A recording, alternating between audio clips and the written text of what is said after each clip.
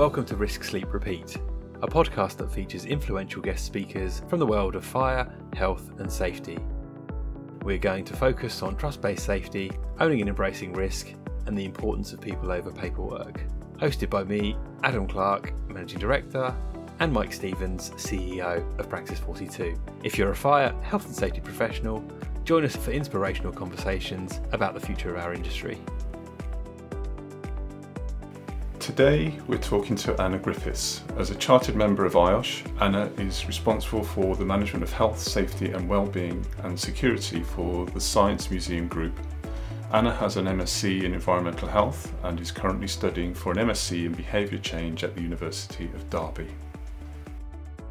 Hi Anna, great to see you again and have an opportunity to catch up on what we've been talking about over time about health, safety, environment, wellbeing and all those things which are part of our profession. I was intrigued to understand that you also look after security within your role. Is that seems to be the thing now with health and safety, that we get things like sustainability and other related compliance activity? Hi Mike, nice to be back. It is a slightly unusual one, I think, security. I think certainly there's a lot of additions now to health and safety, as you said. Environmental, food safety is another one that I think seems to sort of get put in as part of that.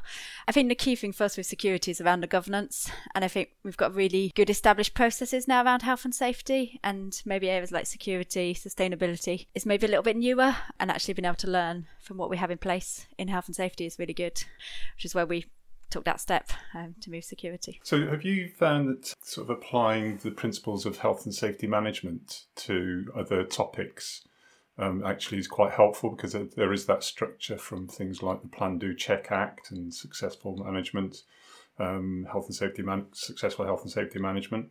Do you think that what you found? Yes, definitely. I think it's having that framework. So when it's Plan, Do, Check, Act, having more of a framework around maybe KPIs, monitoring, and then within organisations, whether that's committees, and I guess even policies, roles and responsibilities, being able to apply all of that, strategies, that sort of thing, I think really helps in any area, really. And I've found it myself in the role that I've taken on as chief executive. There are things that I get more involved in, but actually when I think about my career in health and safety and the profession, is that they don't seem to be as challenging, because I just apply those principles, which is about the people, the systems of work, the safe environments, the safe people, that kind of approach, and it seems to come together, which I think is a great advert for those people that want to get into a multiple activity like what you're doing. I think it's a great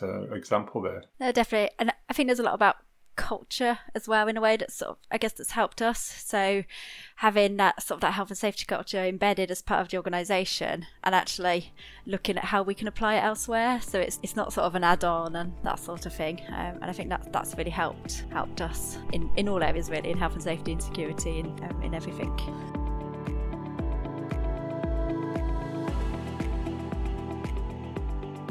So the other area is that I wanted to just explore with you.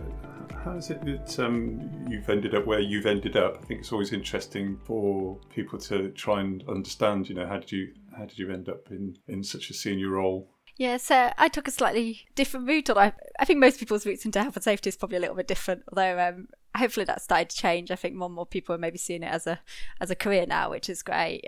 From university. So my degree's in biology. From that, didn't really know what to do. I went to do a master's in environmental health, which includes health and safety, food safety, environment, amongst other things, and then started working in health and safety I first did a placement on the Olympics, working for one of the catering companies, and then got into health and safety from there, really. So very briefly at West Yorkshire Police, and then moved to the museum sector, and I've worked my way up in the organisation, so I've been there 9 years now and worked my way up. I really like it. I think there's so much variety, which is what I enjoy in the role. Like, we get involved in anything from constructions, we have rail operations, we have shows for learning, and we have visitors who do all sorts of wonderful things. So there's never a boring day.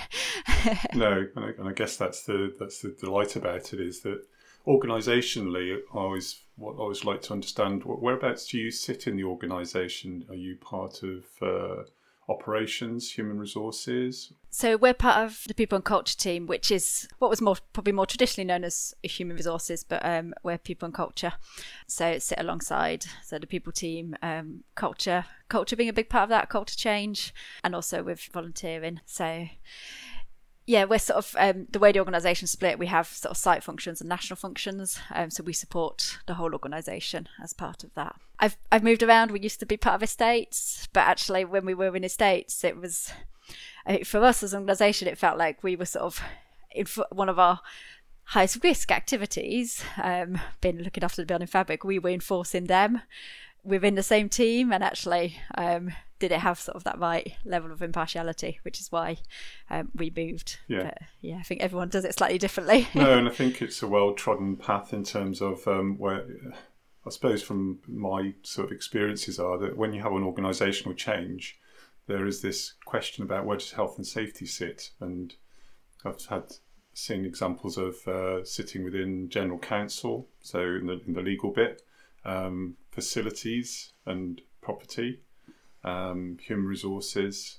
So I think pretty much predominantly in the organisations it's been with human resources that I've worked into, and it's big because of that separation between the operational part where you can get sucked into those decisions which may be made because of the hierarchy and those things, which is the self-interest in making the right decision, and pressures that can be placed on practitioners, professionals, but sitting outside of that in a sort of a more like a HR business partner mode, I think is a good model. No, definitely, I agree. And I guess it's reflecting probably the change in health and safety and where we've come from, maybe where health and safety team did everything and sort of did the risk assessments and did all of that, to I think the world where we're in now, where actually health and safety are much more about having that management system, having the framework in place and monitoring, and having it sitting outside of sort of core operational functions means that you really get that focus, and actually I think that really helps with accountability and managers taking accountability for their own team's health and safety and managing that. And we're there to support and advise, but we're not doing it for them, I guess. Yeah. Though, and I suppose the big part about that is making sure that you can help the management team and the operational teams do what they need to do by education, coaching, mentoring, and that sort of approach. Is that your way of going about it?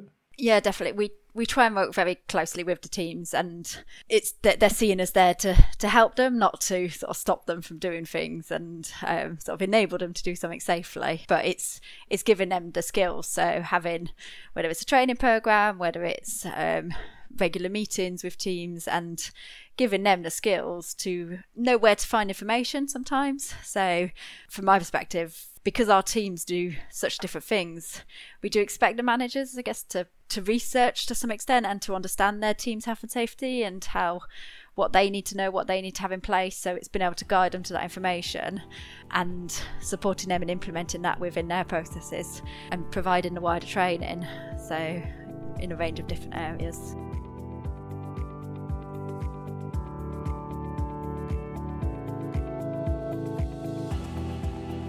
So one of the things that you obviously do is that you influence senior people. What are your sort of tips or the tricks or whatever it is you want to call it? What's your strategy in influencing and trying to get support from senior people? I think it is really important getting senior leadership on board. I think they are key to any successful health and safety.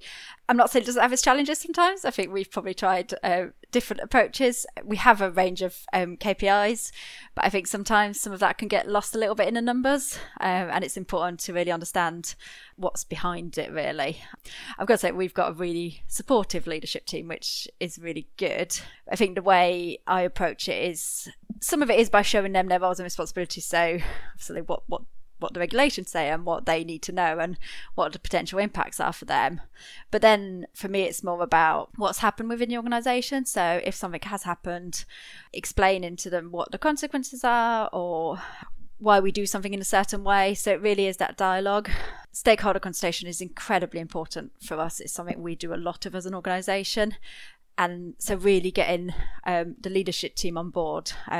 So we're looking at our business continuity and emergency preparedness at the moment, and it's really getting them on board with the process, meeting with them, what's the steps we're going to go through, explaining why we're doing it, and really getting that buy-in, I guess, to then for them to support it and champion it in the organisation. It's really important.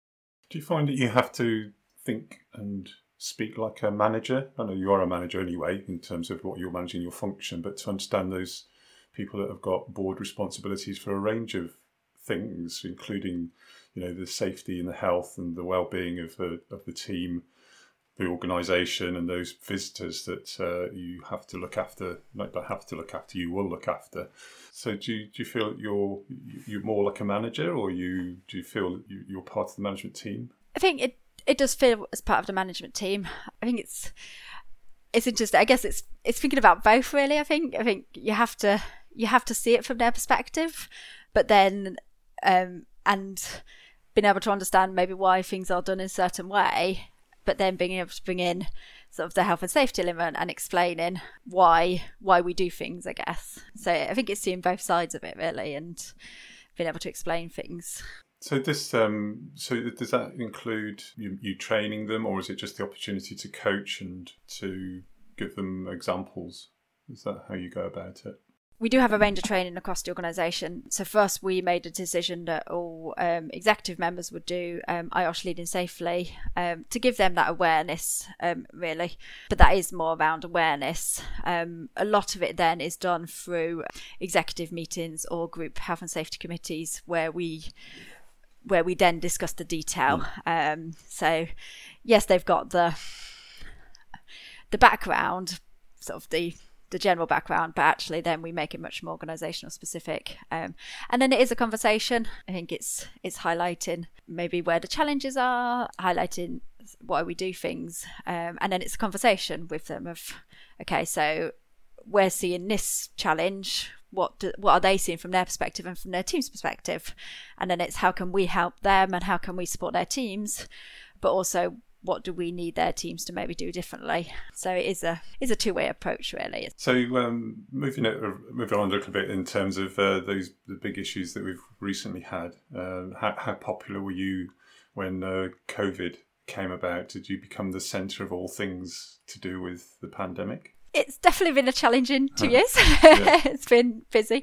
Health and safety definitely, and actually well-being. And I think we were just starting our well-being sort of journey, I guess. And so health, safety, and well-being all became very important. I mean, we were actually doing quite a sort of an emergency preparedness exercise just before COVID sort of hit, and looking at our business continuity plans and sort of how.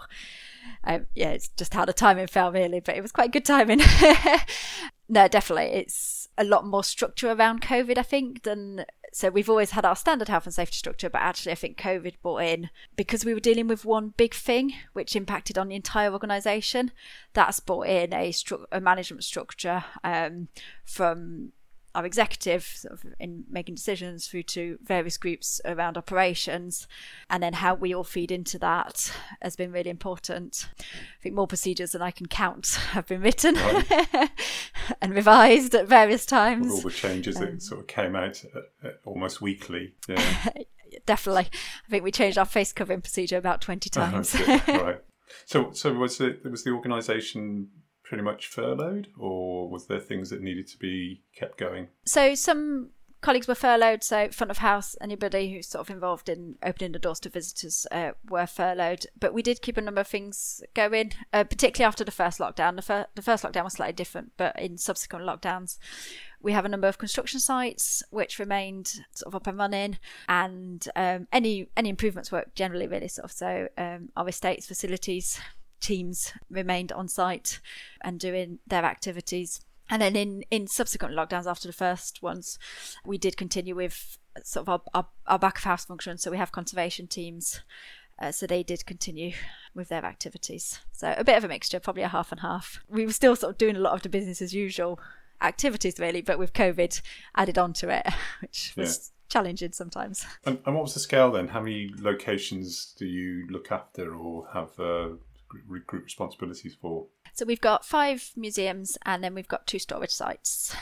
So 7 sites in total. And the repopulation, how's that worked? Was that something which was a challenge, or did it go pretty smoothly? I think in a way it was probably actually easier for visitors than it has been for colleagues. I think with visitors, we had time coming out of the first lockdown because museums were one of the last places to reopen. So we had time to see what everyone else was doing and learn from that and plan things. So we did a lot of planning sort of during June, July, how we would reopen, capacities, what that would look like, social distancing, face coverings, all of that. So it was really useful having that time to plan for it, and we didn't rush into it. We did take that time. So a couple of sites we did open a little bit later to give us that time. And then as we've gone through each stage, we've just continued to review it. So we did close again, the November lockdowns. But by then we sort of knew how to reopen, I guess. So we sort of kept everything. And then it's been a case of reviewing things as government has removed measures. How far did we want to go and removing those controls gradually? As and when people felt comfortable, really. So we get feedback from our visitors, we get feedback from colleagues to understand how they're feeling. I think colleagues, everyone's got used to working differently, I think. And so we've implemented a hybrid working model. I think it's probably as many organisations are doing, we're still working out how that works in practice. No, and that's the thing now, is that as I put it, the genie's out of the bottle, is that it is possible, and I guess there's a group of people that they can't do that, can't work in that way, but there are a lot of people that can, and it's been proved that it's been done. And I think, not being political here, but Rees-Mogg has probably tried to establish an approach with people going back to work within civil service and within government that may be sort of contradictory to what employees now and colleagues now actually expect as part of their work life. Definitely. I think it's interesting seeing when you sort of see out there nowadays, I think most organisations now are offering some form of hybrid working, and it's important to be on site. I think it's nice to see colleagues, to be on site sometimes and see what's happening. I think you have different conversations, but having that hybrid approach, I think for us works really well because it gives that opportunity to have that time from home, have that work-life balance, but also been at the museums however many days a week, depending on individuals' roles, provides that opportunity for that networking, those conversations. And in the health and safety world, actually sometimes just seeing things because that's important. Sometimes you might notice something that you wouldn't see if you were working from home, which is also useful. Yeah. So as a health and safety professional and compliance, how big a risk do you think this hybrid working is? Do you think people blow it out of proportion, or is it there are some issues that need to be addressed here? I think it's a new thing that we need to consider, and I think with anything new, there's always going to be some unknowns until it's been sort of trialed and tested a little bit more. But I think there have been organisations that have been doing it for longer than we have, so we can learn from those.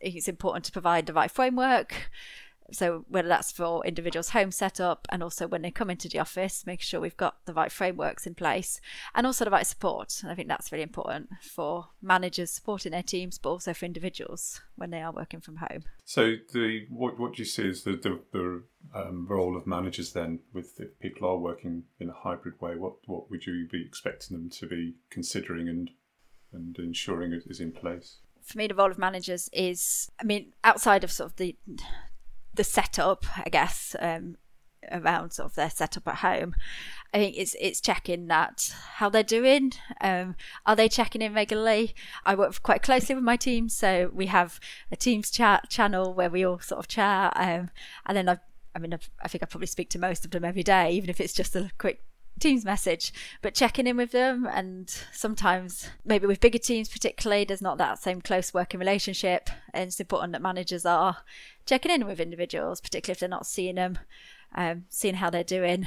And I think you can't always tell over Teams either how people are feeling. I think people can maybe hide things a little bit. Hide's the wrong word, but I think maybe they don't show things in the same way, and maybe don't share things. I think it's a very different conversation over Teams sometimes. So I know I'm trying to see my team in person. It's not every week, it's probably not every month, for trying to see them in person regularly. So we still get some of that contact and that time just to check in and just having a chat rather than formally going through a kind of a list of items to discuss, really just having a conversation with them. I think that's the biggest challenge for managers, particularly if they're not used to doing that. No. So there's big conversations around social isolation. So there's people that had been furloughed for long periods of time. So this feeling of where do they fit? What's their life about? Any of those experiences in the organisation? Had you got a strategy around it? I think one of the interesting things we've seen is people being furloughed is when they've come back, how they felt. So actually, do they want to come back? Do they want to go and do something different? I think has been an interesting one. We did have various processes in place for bringing people back off furlough. So we did on-site inductions with them when they came back. So go through how things had changed in the organisation, what we'd put in place to keep them safe. So went through all of that process when people came back. When people were on furlough as well, managers keeping in touch with them was really important. I think it's interesting. I think it's providing an opportunity really for maybe people. Some people have maybe found different opportunities from it. Others, they've maybe found different ways of working, I guess. But yeah, important to make sure nobody feels forgotten about, I guess. Yes, and I think that's the thing about trying to recognise. I mean, we had, Praxis 42 had a number of the team that were on furlough, and when they came back to do their normal work, which they were doing at a tempo, when they came back, we realised very quickly that it took them some time to get back into that routine. So there was a staged return. So I suppose what we sort of deferred to was like a return to work. So when somebody's been off for a while, how do you then cater for them coming back? Do they come back full-time or do they come back part-time? How do you make those reasonable adjustments and how do you deal with that? So I think there's been a recognition that has been and hopefully hasn't taken a toll. And I think it sort of leads me into another part about what well-being and what well-being's about. Is that is one of your items, I guess. It's on your agenda. Is that pushed by you or is that pushed by your colleagues in the people function? So it does sit as part of my responsibilities, but we do work very closely with the people team. So with particularly the culture team, so the talent and culture team, because it sits as part of our role because, again, around sort of that governance and providing that framework, and we can provide that. But then working very closely with talent and culture because they can influence particularly organisational challenges. So it's how we encompass all of those areas, really. So, yeah, working together. The big question is, what is well-being? What do you see it as being? I think it's a good question. I think for me, it's well-being encompasses a number of different things. So it's not just about your workplace, but it's also your family, friends, relationships, finances, health. All of those things will impact someone's well-being and how they're feeling. And it's important to recognise that we all have well-being. It's not just about mental health. Everyone has well-being across a range of different areas. Yeah, and it's good to hear that.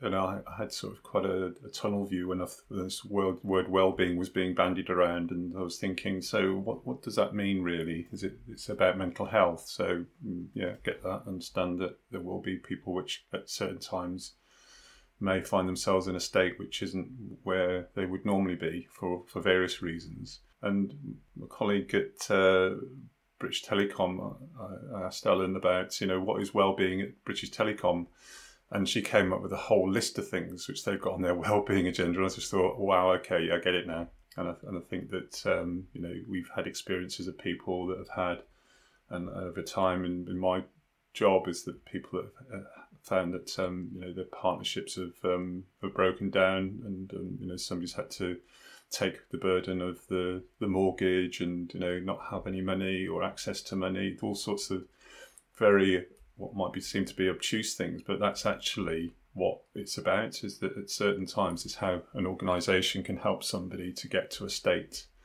where, you know, you are considering their well-being. Definitely, and I think there's so many different stages in life. So one of the areas we're looking at is stages when people have got children. So when people start school, children start school, or maybe they come back to work, and all of those actually are all going to have an impact on how someone's feeling at that time, and how they're able to manage the different challenges. They've got, even at secondary school, that can be challenging for a child, and it's how the parents are supported as well as part of that, I think, is important. And if we can, as health and safety practitioners, professionals, ensure those things are on the agenda, I think that's why working with our partners in HR or people management is that they're on the same page, and it's about working together to see how we can do that thing. So rather than it being about, so I'll tell you what, we'll have a bowl of fruit in every office, doesn't really. It's good, you know, good intent, but sometimes it's a bit like somebody struggling to figure out how they meet the well-being agenda. Whereas, you know, there are things which happen, and it's about us being, you know, considerate about it, having empathy, thinking about it in a constructive way to make people's position. I suppose it's about their state at any point in time. So, are they well now? There could be. Are they well next week or in the next 10 years? Is that, like you say, it's different things for different people, different stages in their life.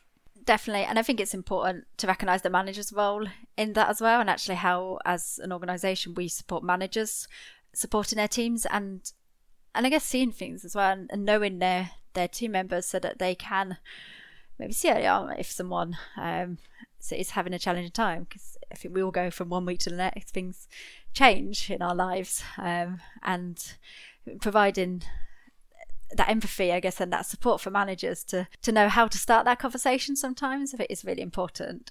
And I think there's a lot of famous books about sort of asking, how are you doing today? And it's sort of asking it a few times. And yeah, because no one ever says it first time, but actually if you ask them a couple of times, they're more likely to say how they're really feeling. And it goes back to your point about mixing it up. You know, it's great that we can do what we're doing now, which is, you know, you're where you are.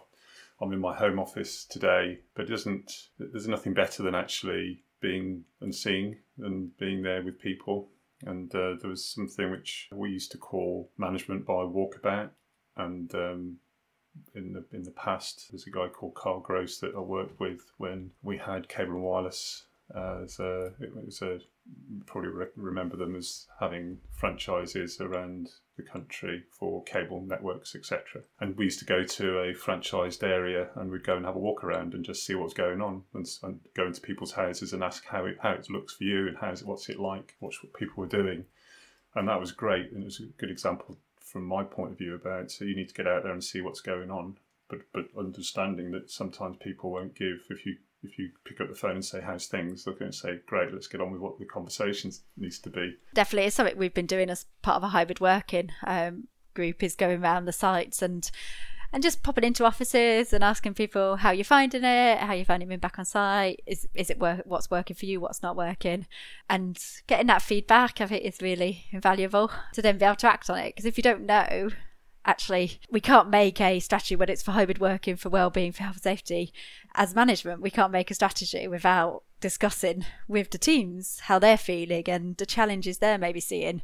It's important to get that insight to then be able to look at, okay, well, where can we provide that support? It's a bit like the fruit bowl. It's actually, it might not be what people want. What do they actually want?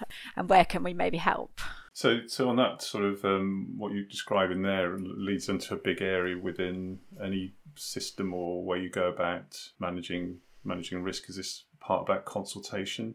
Have you got an approach to consultation, and what would that be, so that people can maybe get a sense of what it's about? In other words, it's not just setting up a safety committee. So we take various approaches to consultation depending on what it is. So if at a team level, the managers will work with their teams, and the teams are very much involved. So things like risk assessments, even if a manager is doing it, they are very much encouraged to discuss with the team, understand from the team what the risks are from their perspective, how they're seeing things, and really important that they get that opportunity to feed in. So it is that two-way communication process. We do have trade unions, so we work closely with them, big during COVID, so working with them and getting feedback from them. And then through our committee structure, working with the managers, and then they will communicate those things to the team and get the feedback. For more specific areas, so we're currently developing a new health and safety reporting system at the moment, for example, so we're building that with our ICT teams, and we will meet with the key users, because whilst I know the functionality, I know the data that needs to come out of it, I'm not the person who's using it day in, day out. And it's really important that for them, it's easy to use. They can capture all the information, how it works for them. So as part of that, we do demo sessions. They get to trial it. We will then get their feedback, which will then get built into the system. So where we're doing things which are very team specific, we really work closely with them to make sure it works for them and incorporating it as part of their everyday work, I guess, rather than an add-on that something else they have to do. And that's what you're describing is the sort of it's more than just about, do we talk to the unions about things, and that sort of all representative employee safety, so it's that whole, what's this thing about the consultation at risk assessment level? There's a lot to it, isn't there? Definitely. And I think it's so important that individuals are involved. So even when we do audits, for example, we will always speak to a member of the team as well as speaking to the manager to understand where they've been involved, what their understanding of the health and safety within the team is, to understand what opportunities they've had to be involved as well. So I think that's a key part. They're the ones doing the job at the end of the day. So really important that they're involved. I don't want to give away too much here, but I think quite a lot of things which have come out of solving issues when you're looking at controls or safe systems of work or whatever probably didn't come from me, but it came from the people I spoke to. And it's nice to see, because it's a bit like, well, they know, so it's not, you don't have to be this, I'm coming here with my high-vis jacket on. It's like, I'm Superman, I'm going to rescue you from all those things which are going to harm you. They probably know how to do that. It's just about letting that be given over by getting to know what people are doing. Definitely. I always say we're not experts in everything. We can't be. It's such a wide range. We can't be experts. We need to know where to find the information from. But actually, a lot of the time you get that information from the individuals, and speaking to them, and where we can help is by providing that guidance and that framework in how to implement it, and how to have that safe working environment. How does that make you feel when you do that sort of stuff? I think for me it's important. I think that they feel valued, which I think is really important. What about you though, Anna, in terms of what you do as your job, everyday job? Is that what you do it for? Is it? I like the challenge. I think that's why I do it. I think I find it interesting. So if you do a slightly different investigation maybe, and actually being able to go on that, I guess, that journey in a way. So you might start asking a question and then you sort of start discovering something else, and then working out ways you can do things. So I'm studying for a master's in behaviour change, and so I'm currently writing my essay at the moment and looking at behaviour change, and it's around wellbeing and how we've got a wellbeing app, and I think for me it's really interesting seeing what are those different steps and where can we influence change and what can we do, and I like going away sort of finding solutions and trying to work out a problem in a way. For me that's the bit I like, is when you sort of end up with a bit of a spider web, I guess, in a way. And then it's how you can bring it all together. For me, that's what I find really interesting.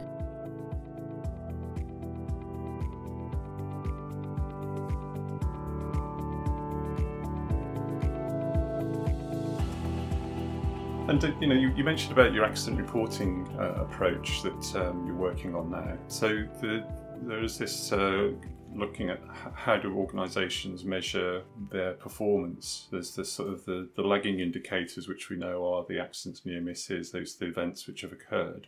So ill health, harm, and on the other side there's the leading indicators, which maybe the number of risk assessments you've done, inspections undertaken, So do you use a combination? We do, yes. So I call them KPIs just because it's sort of known terminology. We don't specifically refer to them as KPIs, but we report on both areas. So for incidents, also near misses, that's an area we've been looking at recently and sort of how we can learn from those. And then training, so how many individuals have completed various training. Audits, what audits have we done, what inspections have we done, and what actions have come out of that. So we do use both.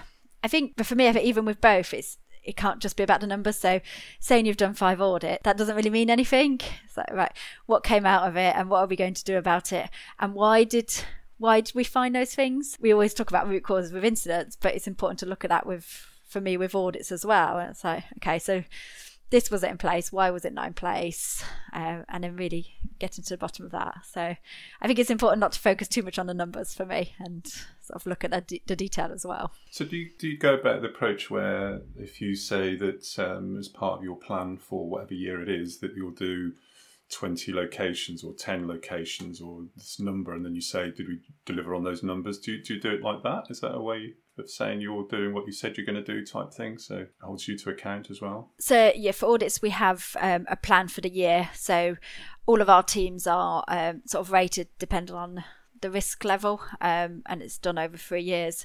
And we will say, so this year we will do all of these audits for these sites, and then we report back on those. We've tried different approaches, and it's been interesting trying, do we stagger them or do we do it sort of all in one week? We have a focus week, and actually we're finding the focus week in a way works well because it sort of gets everyone not together, but I think it gets everyone knows that's the week health and safety are going to come and do their audit, and there's one report at the end, so everybody also gets to see what's come out from the other teams as well and learning from that. So it's always the approach we took with our external audits, and that's how we started to do our internal audits as well, which is working really well.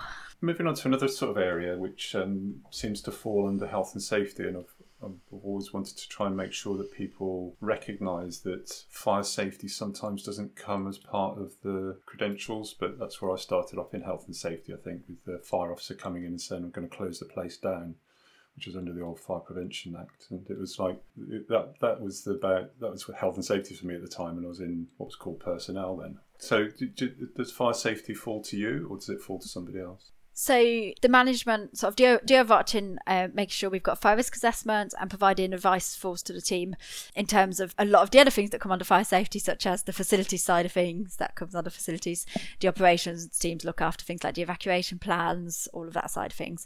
But similar to health and safety, really, we make sure the framework is in place, and we do outsource our fire risk assessments. It's a decision we made, but we do commission all of that side of things. Yes, we're finding that organisations are realising that the level of competency you need to deliver them. And when I used to deliver them, I look at what our guys deliver now, and I just think, wow, it's just it's at another level. And such big, complex buildings for us, they're not straightforward. I've done office accommodation before. I think the team are comfortable doing and competent to do office blocks, but when you've got visitors, you've got very complex buildings, various exhibitions, it's important to have that skill set really, and somebody who can bring a little bit of different expertise to look at it sometimes. And for me, it's important having that second pair of eyes. It's why we do external audits, and even for our internal audits, we do mix the team up. I think it's really important having that external input sometimes, whether that's from a different team member or from an external person as well. And that sort of leads me on to this thing of when you're measuring,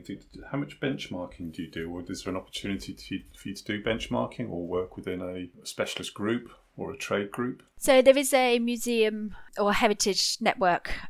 It's mostly around sort of South, but it's a number of different heritage organisations. So from other museums to other sort of heritage sector. That is really useful.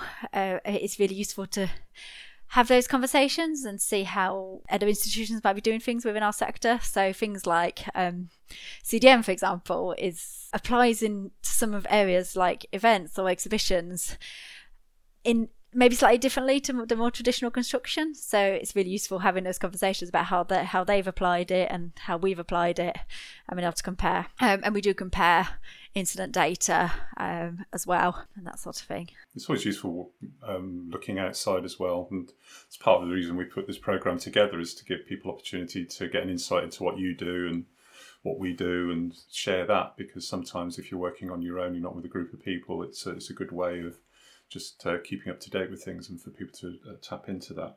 So picking up on your exhibitions and those sort of which would maybe called projects, or those things which are temporary.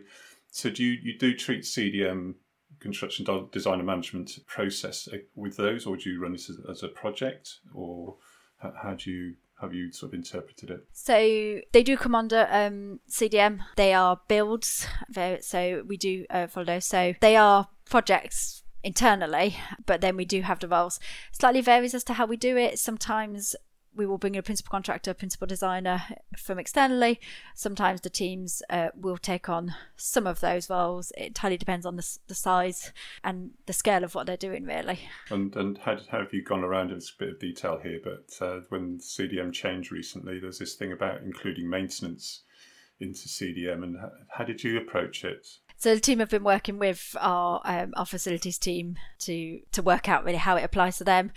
It's one of the things we're working on at the moment. So we have a contractor management process as well. So it's working out how the two cross over and where we might have covered things under CDM under our contractor management processes, and how we build it in, really. So when CDM first came out, it was very easy to go, right, this is the CDM paperwork. And now what we're keen to look at is how do we incorporate it really as part of other processes we might have in place. No, I've got sort of like right from the beginning of CDM. It's one of my first projects, I think, when the regs first came out, was to interpret them and apply them to a business which was probably then about 25,000, doing all sorts of projects which would be deemed to be CDM. And over time, when they've changed it, I'm thinking, why keep on changing it, really? Because it's just a process. It's just like, it's got all the components of what you do anyway. And when the maintenance thing came out, I think I started doing something on LinkedIn at the time, trying to stir it up a bit. But this is just like business as usual. You'll have risk assessments, you'll have method statements, you'll have competency, you'll have all these things in there. Why put a layer on top of it to make this thing, sit in the CDM folder? Yeah, and I think that was our challenge at first. It was easy in a way to overcomplicate things when it first came out, because I think everyone went, oh, we've got to do all of this, and how do we do all of this? And it was easy. Yeah, well, we've got to tick all these things, so here's a piece of paper in a way, I guess, that makes sure you do all these things. And now it's about how do we bring it as part of much more what we already do. Yeah, and that's the point about pragmatism and this thing about not having paperwork for paperwork's sake, and taking a bit of a stand to it, I suppose. So just on the influences on how you behave or how you organise things and do things, do you have, are you insured, or are you self-insure, or how does it work? Are you involved in that at all, Anna? So I'm not involved in the setup of it. We are insured for instance, from a public liability perspective. So we do get involved where we potentially do have civil claims. We will support by providing information. Yeah, we work very closely with the insurance industry on a number of levels, and sometimes it's this sort of counter between having a claims culture, which is you pay out on things which give people the sense that if they do have an accident, it's okay, I'm covered. To the other bit, to pay out, the insurers can sometimes be so risk averse that it influences the business to make decisions and to do things which actually is not maybe reasonably practicable, to use the old term. But they are obviously an important part of the way that compliance is seen, can influence things in that way. Definitely. I think we've got a good working relationship actually with our insurers, where actually they provide suggestions, but we can work with them, which I think works really well. And yeah, actually very pragmatic, which is great. It's been really great to be able to spend some time with you, Anna, and the opportunity to understand where you've come from, where you are now. Interested to see how your studies end up in terms of what you're doing now, and I hope it goes well for you. It's a great. Behaviours are fascinating, aren't they? And why do people do what they do? I've always said that this thing that people don't have accidents or they don't want to become ill because. It's just because there are a number of reasons, and it's not just one reason. And why do people behave like they do? Definitely, I find it really interesting. And I think a lot of the focus so far on behaviour has been around the safety side of things.